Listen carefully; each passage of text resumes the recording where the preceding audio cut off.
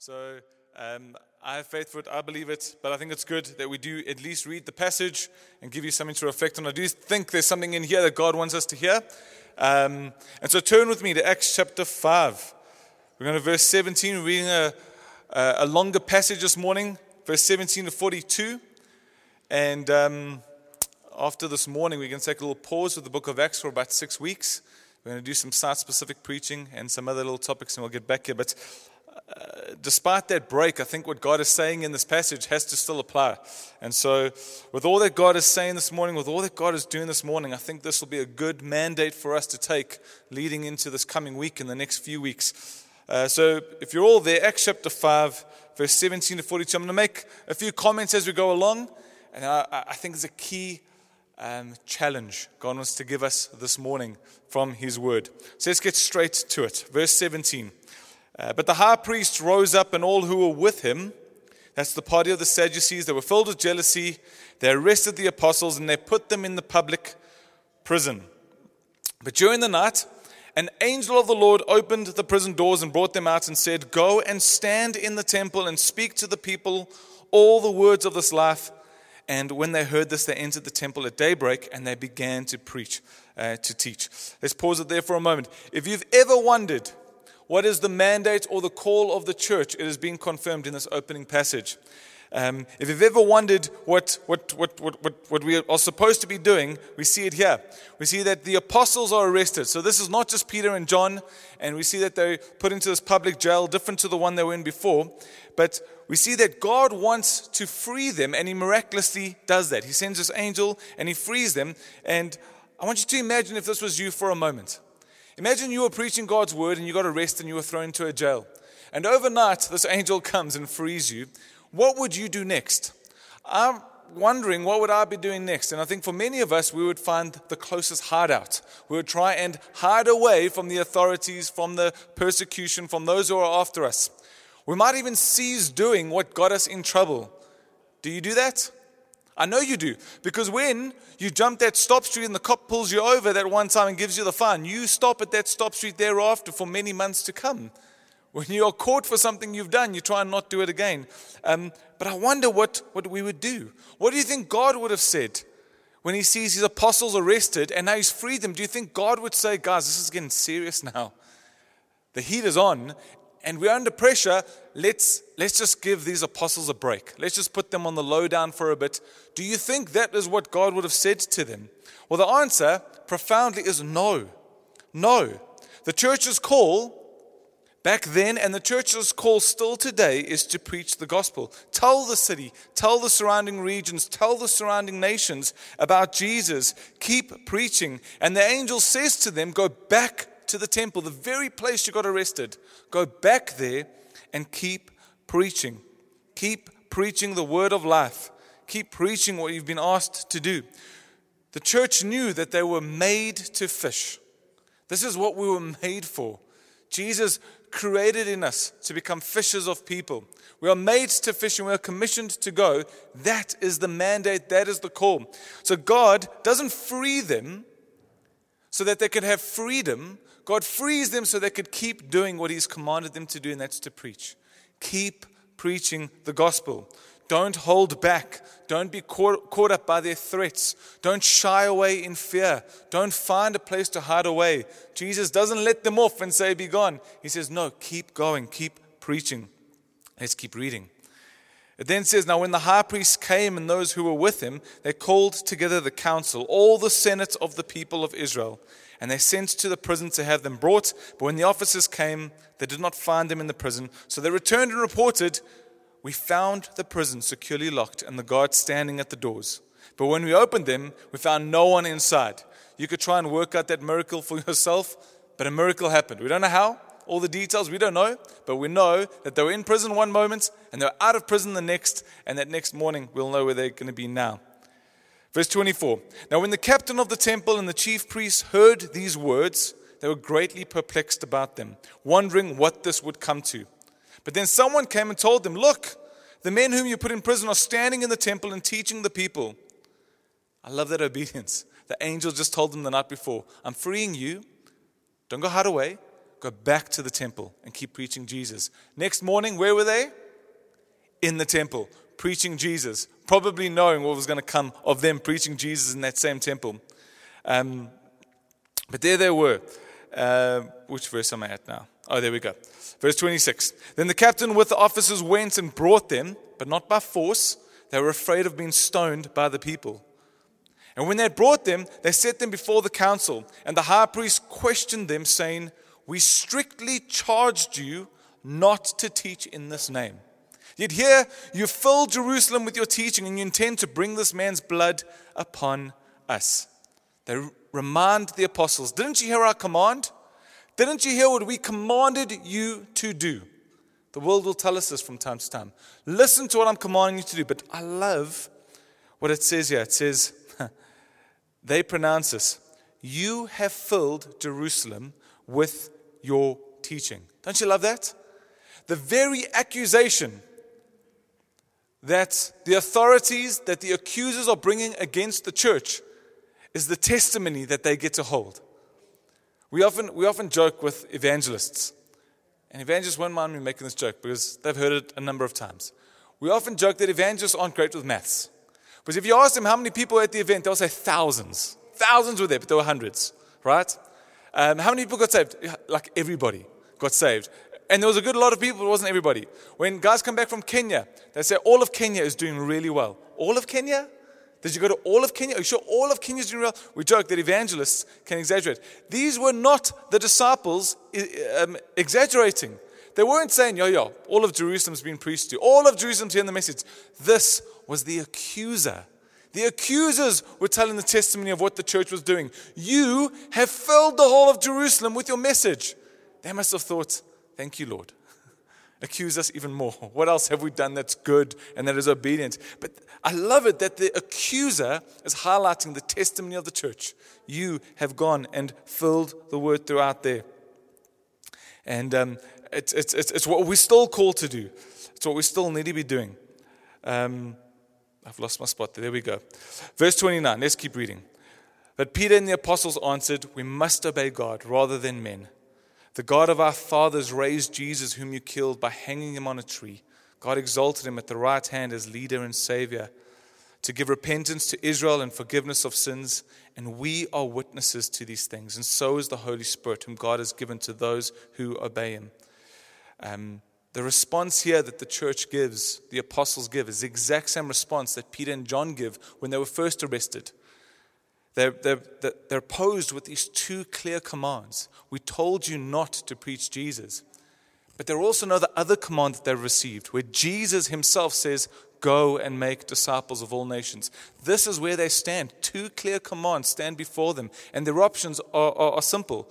Either we listen to the world and to man and we stop teaching Jesus, or we listen to this King, Jesus, and we keep preaching the gospel. The church, they clearly know what they are called to do. They know it. They know they've been told, keep preaching Jesus, and so they do. For them, there is no option. This is their obedience to God. And what's amazing is the angel confirms that this is what they're supposed to do. And the angel frees him. He says, you know what you need to keep doing? Keep preaching Jesus. The signs and wonders that are taking place miraculously are showing that they are doing what is right. Miracles are happening. People are being saved. The crippled people are walking. Men are being freed out of prison just like that. And the signs are happening because they are preaching the name of Jesus. And the multitudes coming to salvation is confirmation that what they're doing is in obedience and is right.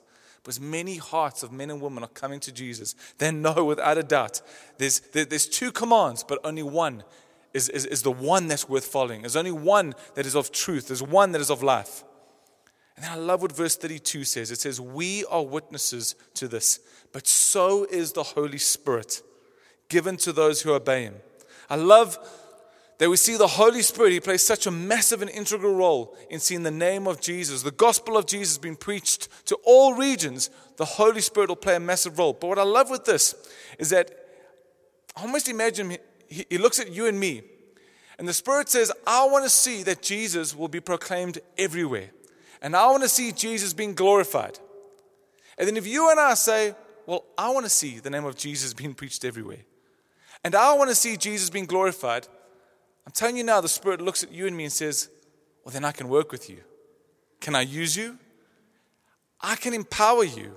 I've got gifts that I can do through you because we both want the same thing. The Holy Spirit longs to see Jesus being pronounced and declared. The Holy Spirit longs to be a witness of Jesus. And then he says, for those who are obedient to the command of Jesus to go and make disciples of all nations, says he will come to us. And he will work with us and alongside us and lead us and guide us. You're not alone, church. You are not alone, but God himself, by his Holy Spirit, who gives gifts and anointings and fruit and empowering and miracles and signs and wonders and vision and prophecy and boldness to speak, he will give you all of that because you want the very thing that he is all about. Seeing that Jesus is preached and that Jesus is glorified. If you want that, I'm telling you now, the Spirit is looking at you and saying, can I come and work with you? Can I do this in you? And I'm telling you now, you and I would say, oh Lord, here I am. Use me, send me. Let's keep going. Our heart at this moment has to be what the church keeps doing. Lord, enable us with more of your Spirit. Enable us, Lord, with more of him. The Spirit is with us. He's leading us. This morning is with us. But he wants to do so many great things through us. As long as we choose to continue to obey, Lord, we keep with your word. Let's read verse 33. When they heard this, they were enraged. They wanted to kill them. But a Pharisee in the council named Gamaliel, a teacher of the law, held in honor by all the people, stood up and gave orders to put the men outside for a little while. And he said to them, men of Israel, take care what you're about to do with these men. For before these days, Theudas rose up, claiming to be somebody, and a number of men, about 400, joined him. He was killed, and all who followed him were dispersed and came to nothing. After him, Judas the Galilean rose up in the days of the census and drew away some of the people after him. He too perished, and all who followed him were scattered. So in the present case, I tell you, keep away from these men and let them alone. For if this plan or this undertaking is of man, it will fail. But if it is of God, you will not be able to overthrow them. You might even be found opposing God. Gamaliel is this respectable teacher of this time. In fact, he is one who is raising up Paul, the Apostle Paul. Paul is under his teaching. And Gamaliel is right and wrong in what he says. He's right in that he says that if this is of God, nothing can stop it. If this and what the church is doing is of God, if they're operating in obedience to God, then it cannot be stopped. The world, the devil, the surprises of life, pandemics, cannot stop God's plan from being done. There's nothing we could do. But he's wrong in the way he tries to be politically correct. In the way he tries to have this attitude of let's wait and see. He says, well, let's wait and see what comes of this. You see, Gamaliel, he's already seen what's been taking place in Jerusalem. He's heard the gospel being preached. He knows the tomb is empty. He knows what those guards declared. He knows that there was a crippled man who's now walking. He knows that the prisoners were in jail, but now they're not. And he should have known that Jesus is the Son of God. And instead of saying, let's be politically correct about how we approach this, he should have said to those leaders, we've got this wrong. He is the Son of God. But his heart was still hard. Let's keep reading. They took his advice, and when they had called the apostles, they beat them, and they charged them not to speak in the name of Jesus, and they let them go. Then they left the presence of the council, they being the apostles. They left the presence of the council, rejoicing that they were counted worthy to suffer dishonor for the name. And every day in the temple and from house to house, they did not cease teaching and preaching that Christ is Jesus. They did not cease teaching and preaching. You see how the persecution's intensifying? It started off with threats. It then became imprisonment. It's now become beatings, which was quite harsh. It would have been whipped, possibly 40 minus 1. 40 was declared a death penalty, so minus 1 was seen to be more lenient. Don't know how that works. And eventually that persecution is going to even lead to death. But look at the response of the apostles. They rejoice.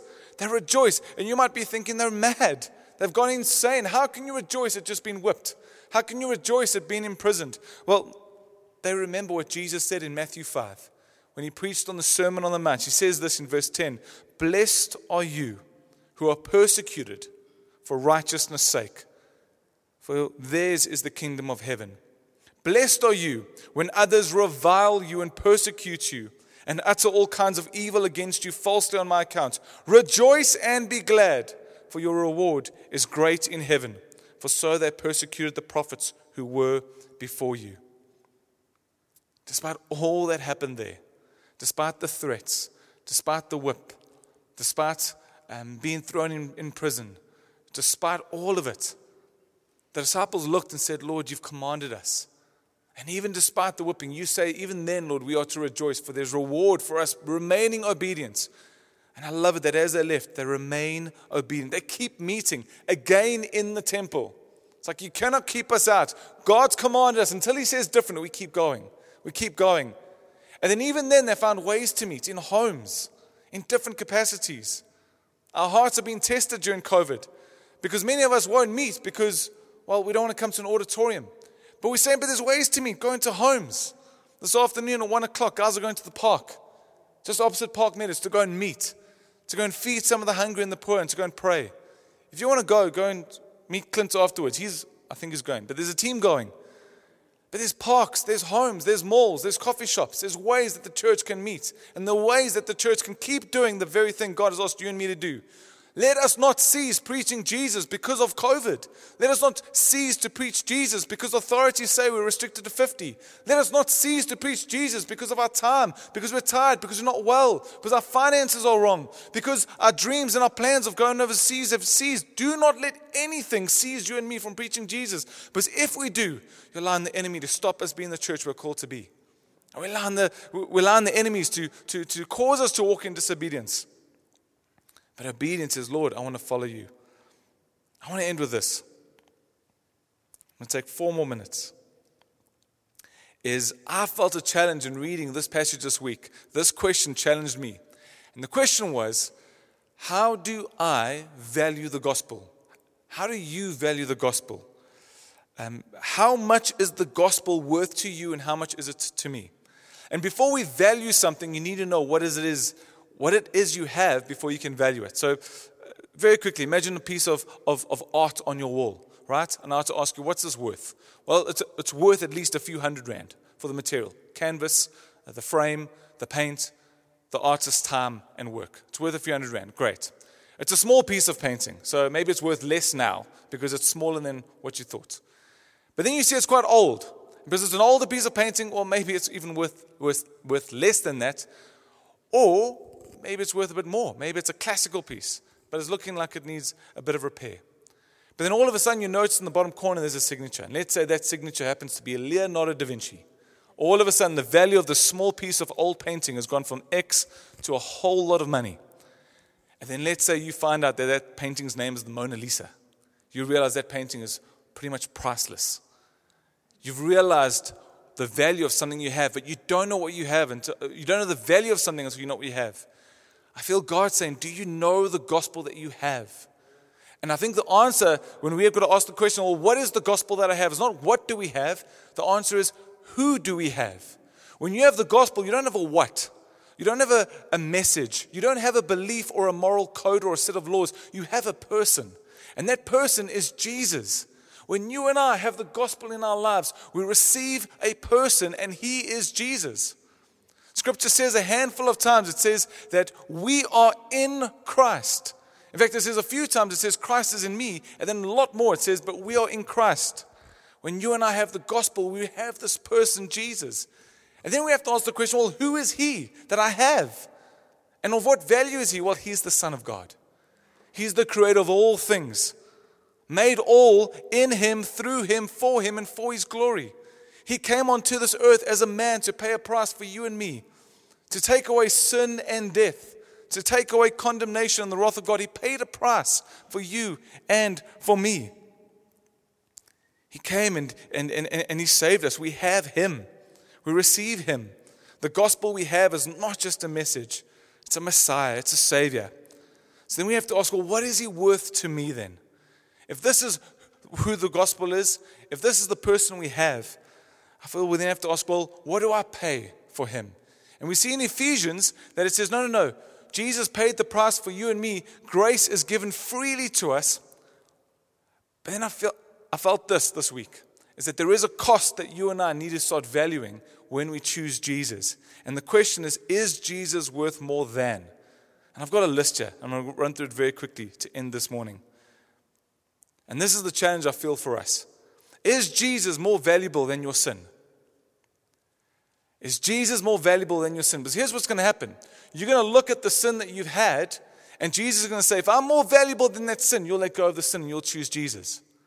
Now, I'll tell you what, there are some people who choose sin over Jesus. They say, actually, I like this way too much. Jesus, I don't want you. I don't want saving. I don't want forgiving. The sin is just too tempting. The sin is just too good. I don't want Jesus. And so they say, Jesus, actually, my sin is more valuable than you. But for many of us, and I pray for all of us, we'd come to a place where we would see Jesus, actually, sin is death. You are life. You are way more value, Jesus, than the sin that I have. But then when we come to Jesus, Lord and Savior, these questions come up. Is Jesus more valuable than your possessions? Is Jesus more valuable than the things you have? Or do the things that you have take more of your life, more of your energy, more of your passion than Jesus? Is Jesus more valuable than your time? Is coming to church and life group and being part of church community, is coming to prayers, worshiping Him, is a quiet time with Jesus not as valuable as your time? You might say, Jesus, I don't have time for a quiet time in the morning. Well, you've just declared what's more valuable. Your time is more valuable than Jesus. Lord, I don't have time to come to church on Sundays because I've got so much work waiting for me. Well, you've just declared what is of more valuable to you. What is of more value? It's your time. Is Jesus more valuable than your comforts? If following and obeying Jesus takes away your comforts, what is more valuable? This is getting uncomfortable right now, I'm pretty sure. Is Jesus more valuable than your plans and your dreams? Jesus says, I want you to do this. Lord, that's not my plan. Well, what's more important? Jesus or your plan? And we've got to ask those questions. It's easy to answer it, but the real work is in our hearts. What's more valuable, Jesus or your reputation? Because following Jesus, you might actually have to give up on some of your reputation. People might judge you. They might dislike you. Guys at work might have thought you were the most favorite person there. And they found out you're a Christian and said, we're not going to invite you anymore to these events.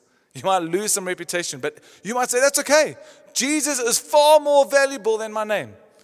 Is Jesus more valuable than your freedom? Is Jesus more valuable than your life? Now, I'm not trying to make this a guilt trip at all, but I just felt this.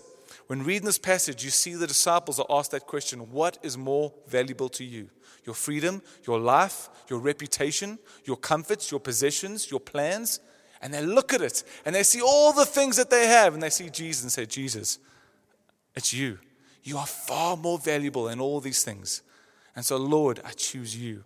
And I just feel that God would ask of us, day to day, we're going to have to answer this question. Day after day, He's going to say, who are you going to obey? Who are you going to follow? And who will you see as more value? Will it be Jesus or will it be your life? And when I say life, I mean everything I've just mentioned above. What is of more importance? Jesus is calling us, church, to still be the church with the same mandate and call, to take the name of Jesus to wherever we can. Because He is the word of life, capital L. You saw it in the passage. He is the word of life. This is our mandate, and it's going to challenge your comfort. It's going to challenge your possessions. It's going to challenge your reputation. It's going to challenge your time, your energy. It might challenge your freedom, and it may even challenge your life. But I'm telling you now, when you do the maths, you're going to find out what you have in Jesus is far more valuable than all other things. And so, church, let's follow the example of these apostles. And no matter what comes our way, we say, Jesus, you are far more valuable than all these. And here's the challenge. I've said this a few times, but I'm talking to myself here. I don't want to just nod my head and say, yes, Lord, I get it. No, I don't get it. Because my lifestyle doesn't show that I've got it. If you value something, your energy, your time, and your passion will go towards it. If you value, and if I value Jesus above all other things, Lord, may I see it in my heart. May I see it in my life. May there be fruit of that.